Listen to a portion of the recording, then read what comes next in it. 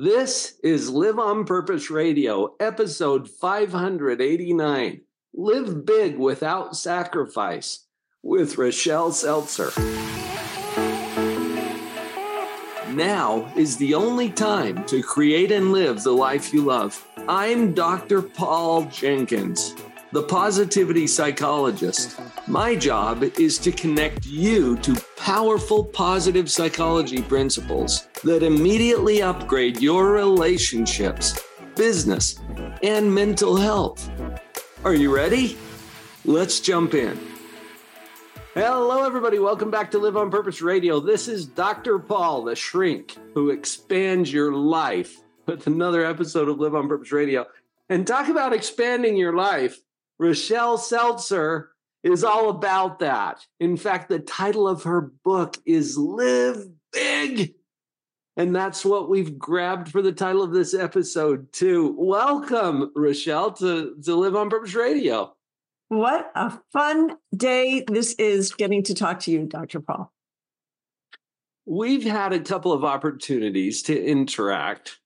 In fact, I got to know you through a program that we're both enrolled in right now with Michelle Villalobos. She's my current coach. And you guys have heard me say this before. Coaches need coaching.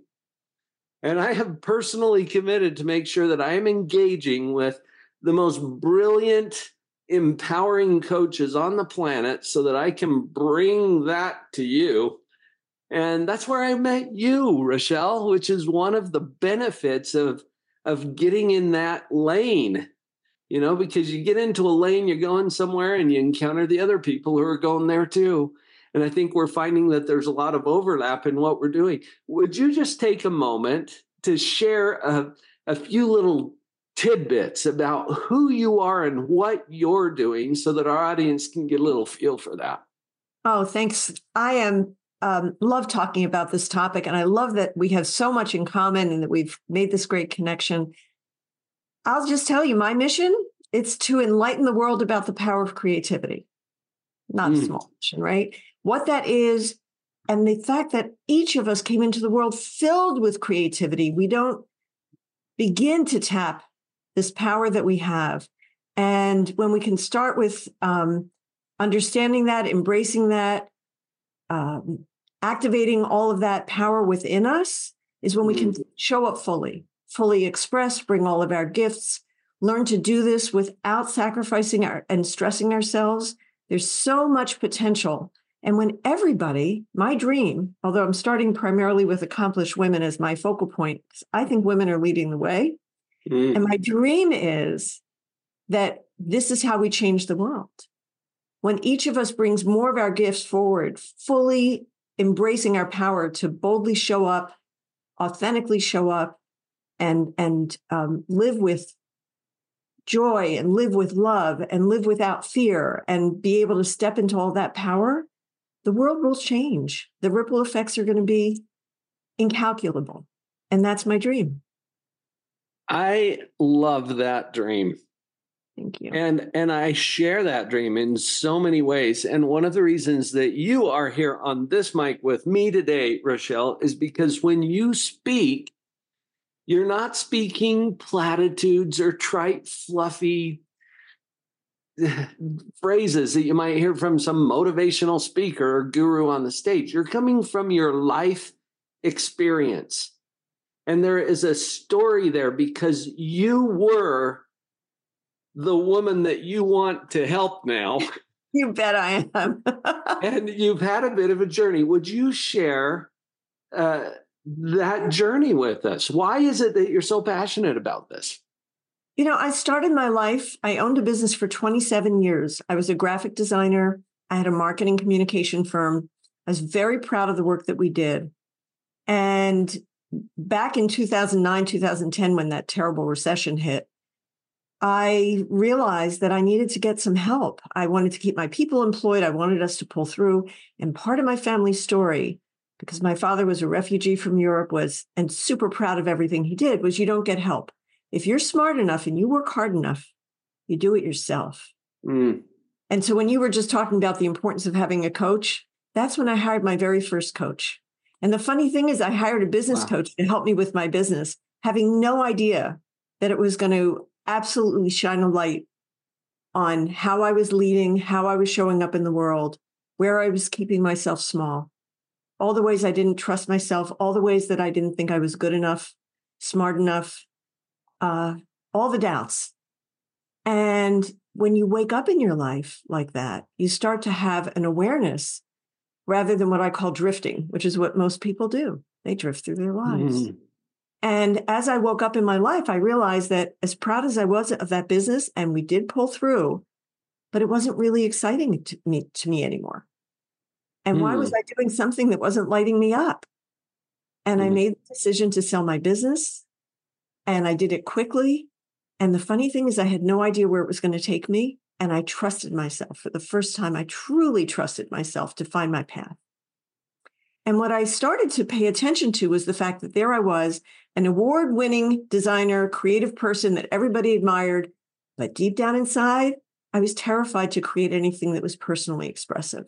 Sure, I could do great creative work for my clients, but there was this gap inside of me. And it started to dawn on me that that was something I should pay attention to.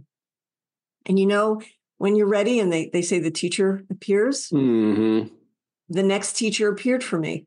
And it was a psychiatrist in Israel whose work is centered on the power of creativity. And I studied with him for 2 years. I learned his methodology for psycho-creative therapy, but that's not licensed in this country. And it wasn't really what I wanted to do, but I loved what I learned. I loved everything I learned there about creativity and its power as a mindset, as well as an expressive tool. Mm-hmm. And I created a coaching practice called Creative Core Coaching based on everything I studied, everything I lived, everything I believed, because I was living a completely different life than I had been before. And I wanted to help other great women do that. Isn't it interesting? And I've heard this story from so many people that as you were looking at your business and you realized, I need some help here. Mm-hmm. And I was in a similar place, Rochelle. I was at a point where I realized that apparently I'm an idiot. I doubt that. And I mean that in the most loving way, because I didn't even know what I didn't know. Yes, I get that. And Totally get that. and so you were looking where you thought to look. You got somebody to coach you on this business, not knowing at the time that it was a personal development journey. Mm-hmm. But you get in the door and then you discover, oh, it's about me. Yeah. And this is both good news and bad news. Mm-hmm. I mean, the bad news is obvious. It's like, what? It's me. But the good news is, oh, well, I drive me. So maybe there's something that we can do with this. And so you made these discoveries, which you are now passionate about sharing with other people. And I have seen that as a consistent pattern too. In fact, I've taught in some of my programs that there's a 5-part process by which principles, and when I say principles, I mean natural laws, the things that govern the universe, Mm-hmm. by which those principles get into our lives. And it's Mm-hmm. encounter. You have to discover them somewhere. Right. Recognize, so it's got to resonate with you at some level as truth. Embrace, that's where you start to reprogram your own neural pathways Mm-hmm. through practice and repetition. Live, because it doesn't matter if it's in your heart and head until it gets into your shoes. Mm-hmm. And it actually walks around in your life. You get to apply that. And then the last step is to share. Oh, that's so beautiful. It's wonderful. And I see you as an embodiment of all of that, because as you encountered these principles, you didn't even know what they were to start with. Mm-hmm. And you then recognized and started to embrace and reprogram living those principles, because you preach what you practice and you practice what you preach. Yeah. Right. And then sharing, because I have experienced this too. You can't leave it alone. It's like, this has made such a huge transformational difference for me that I feel almost compelled or called or even obliged at some level to share it with other people. I totally, totally, totally relate to every word you just said. It feels as though it would be actually selfish of me to not bring this into the world and help other people. And it's so gratifying to work with amazing women who have either had a hit to their confidence, can't figure out what's next, have too many ideas, where do I focus, whatever it may be, and help them to really harness their clarity and harness their power and start creating that future that really will fulfill them. And then they bring they spread that energy, they model it for other people, they lead their teams, whatever it may be. And this is where it filters and it filters and filters. Yeah. Well, earlier you said this is how we change the world. Yeah. And you are absolutely right about that. Yeah. This comes from real people applying their creative energy to their own lives, but it doesn't stop there, because then at some point it branches out and it affects everyone that we touch. And that's what lights me up about this kind of work. So I'm going to guess that your evolution has touched the people around you in palpable, noticeable ways, because it certainly has for me. My kids, spouse, my siblings, my friends, people notice and they pick up on it. They absolutely do. And you know me well enough, Rochelle, to know that I create models for things. Yes. and even that, what you're talking about now, it affects all 7 of our key relationships. Now that triggers something in your mind too. You're like, what are the 7 key relationships? Yeah, I want to hear. Right? And just see if we're on the same page with this too, because I think we might be. Our 7 key relationships are, in this order of priority, our creator. That's first. And I'm not here as your spiritual guide or ecclesiastical leader. I'm just acknowledging we need to come to terms as humans with our source. What is that for you? Our creator. Next is our self. And some people skip that one. They don't even realize it's a relationship. But, right. I've asked people before, if I treated you the way you treat you, would we still be friends? I love that. That's great.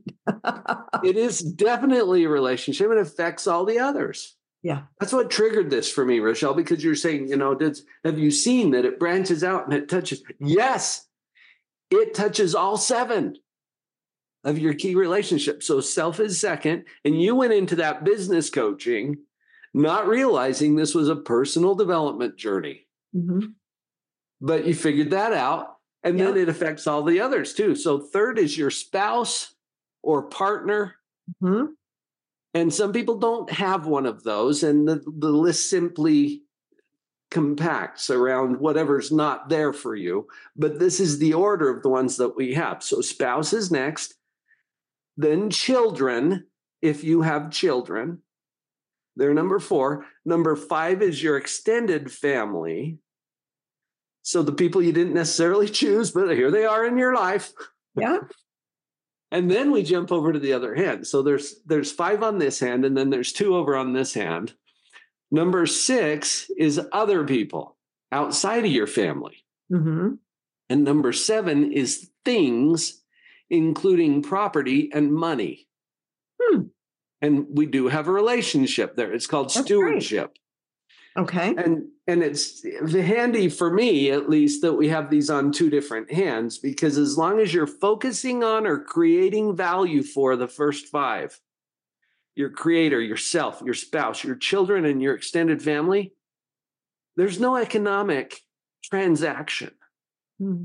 But as soon as we jump over to the other side and start creating value and sharing these principles with other people, like the amazing women that you're working with, there's also an economic transaction that happens.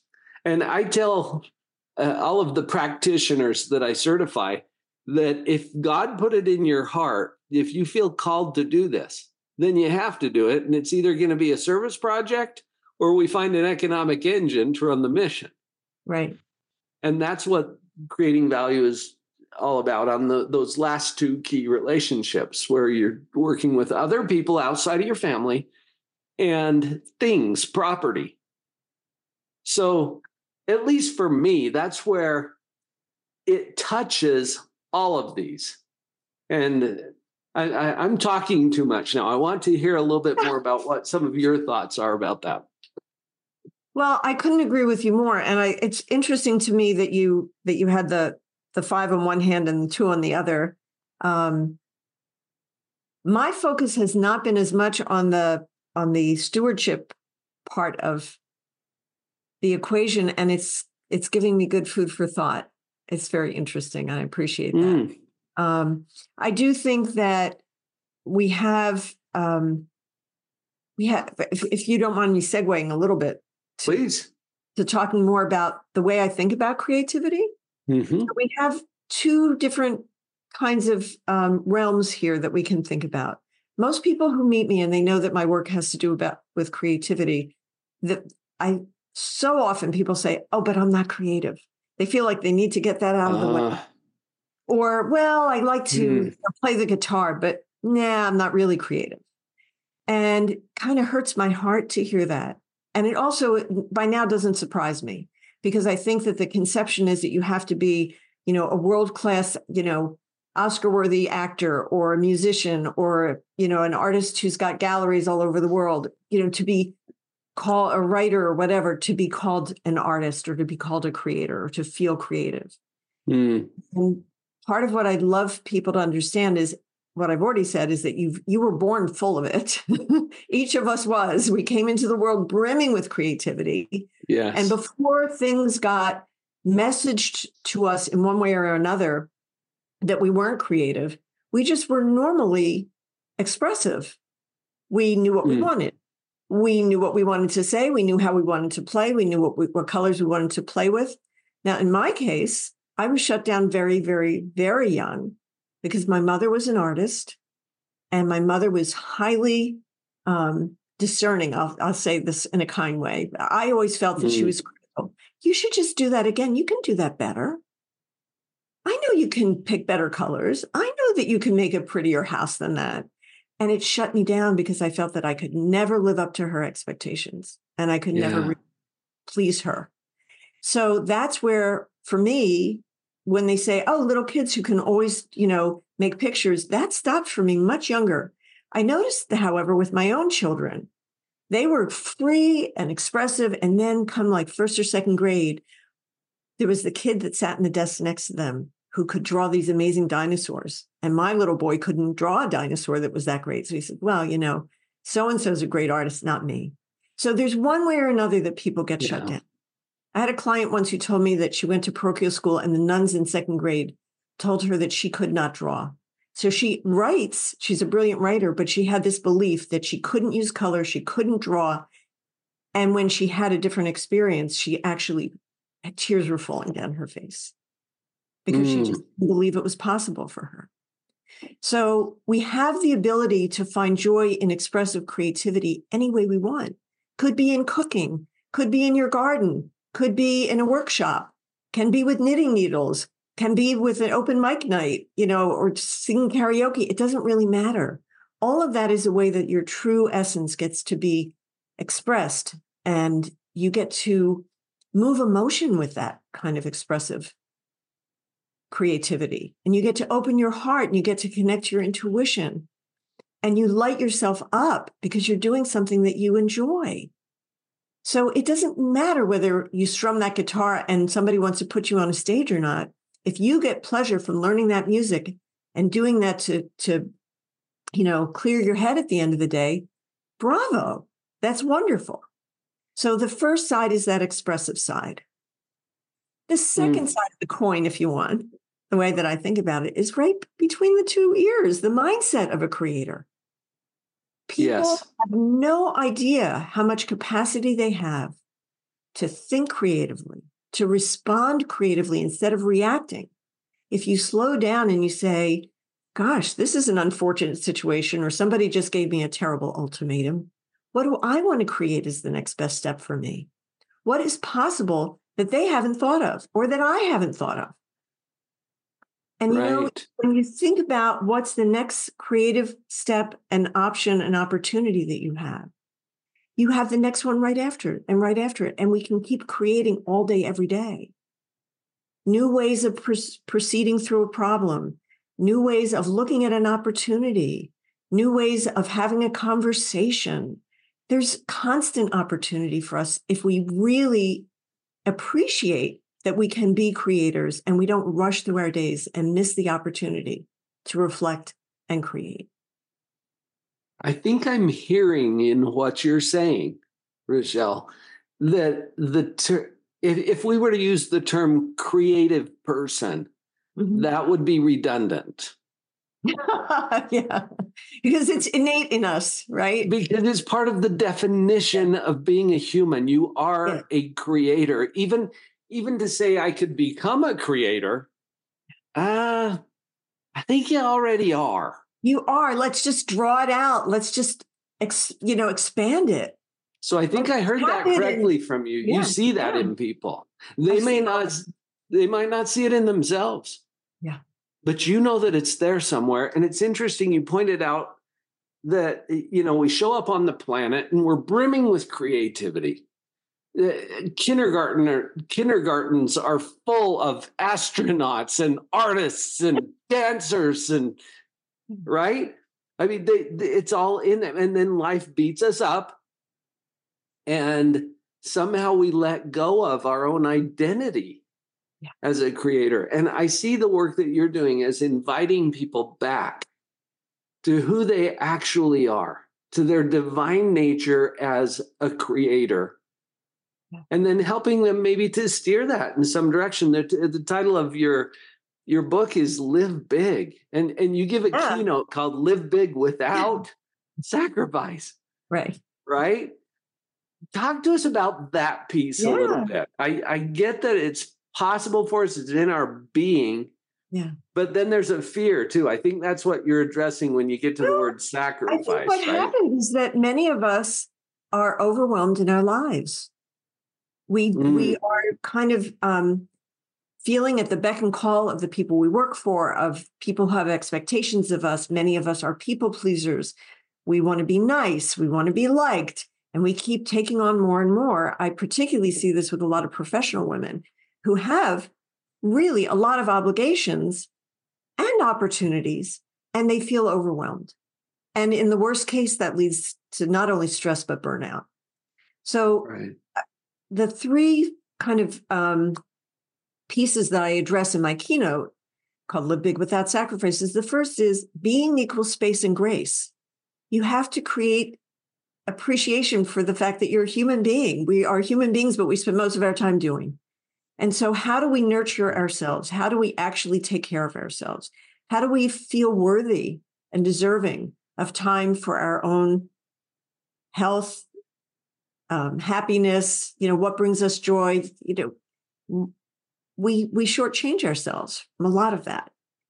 And it starts with owning that. And I teach a lot about the power of self-love and how to cultivate self-love and how to feel that it's not selfish, that every one of us really needs to love ourselves fully.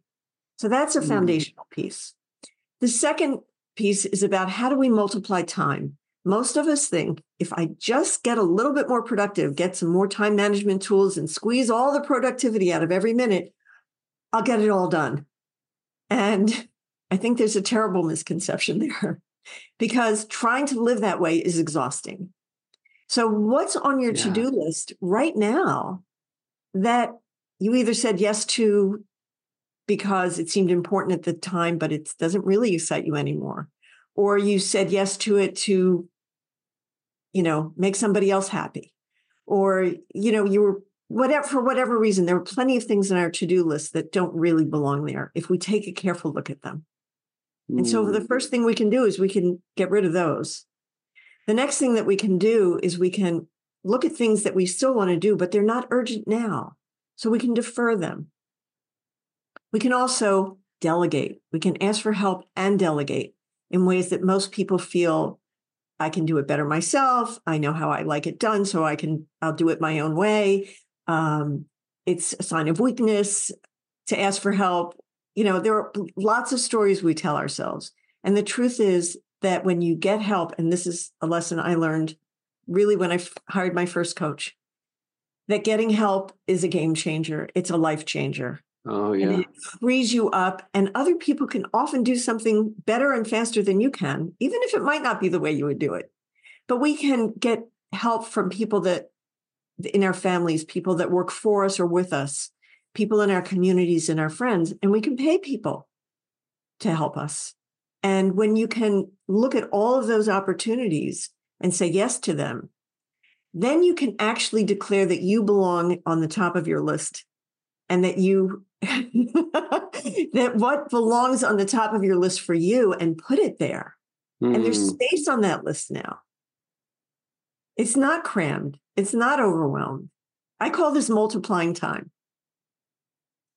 I'm also getting from what you're sharing here, Rochelle, that live big does not mean do more. No, and it doesn't mean, it could mean for some people to have the Maserati or the mansion. And that's fine. I have no judgment. To me, living big is living your biggest, most expressive, full life. The subtitle of my book is a manifesto for a creative life. How do you create the life that is going to be your big life, where you're not keeping yourself small and you're not overwhelmed, and you're fully showing up with space for yourself, where you can do the most good, where you can bring your gifts forward and have your biggest impact. Yes. That's what it's about. Where you can say with confidence that you love your life. That's it. That's it. That's living big, isn't it? Yeah. And really knowing that you're showing up. Right. Yeah. I got Rochelle, one more little talking dimension my to language. that. Yeah. The third dimension, the third tool, if you will, is to be able to set boundaries that honor yourself. And that setting boundaries can be loving to yourself and to other people, and it can be done with kindness. And I talk about how to do that. Yeah. It can feel restrictive, but it's also very liberating. I think of the analogy of a kite string, right? A kite string, does that hold the kite down?